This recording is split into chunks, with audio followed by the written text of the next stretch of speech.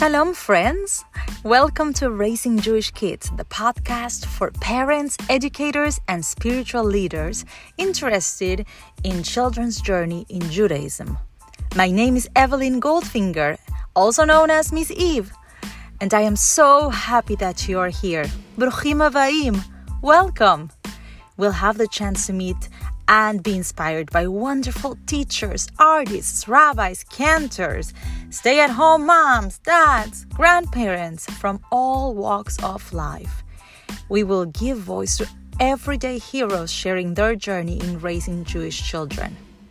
Here's our space to have deep conversations and to ask ourselves about our own journey. Let's begin. Raising Jewish Kids is brought to you by my new book, Words from My Heart, the hands-on Jewish prayer book. Words from My Heart present an interactive approach to spirituality and Jewish prayer for children.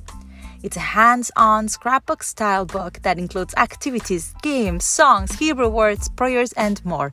You can check it out at shalomeve.com. I am so happy that you're here. We will share about spirituality, about holidays, about Hebrew, about Israel, about Torah, and about the values of Judaism, both particular to Judaism and universal. I cannot wait to share this journey with you. Thank you for joining me. Shalom!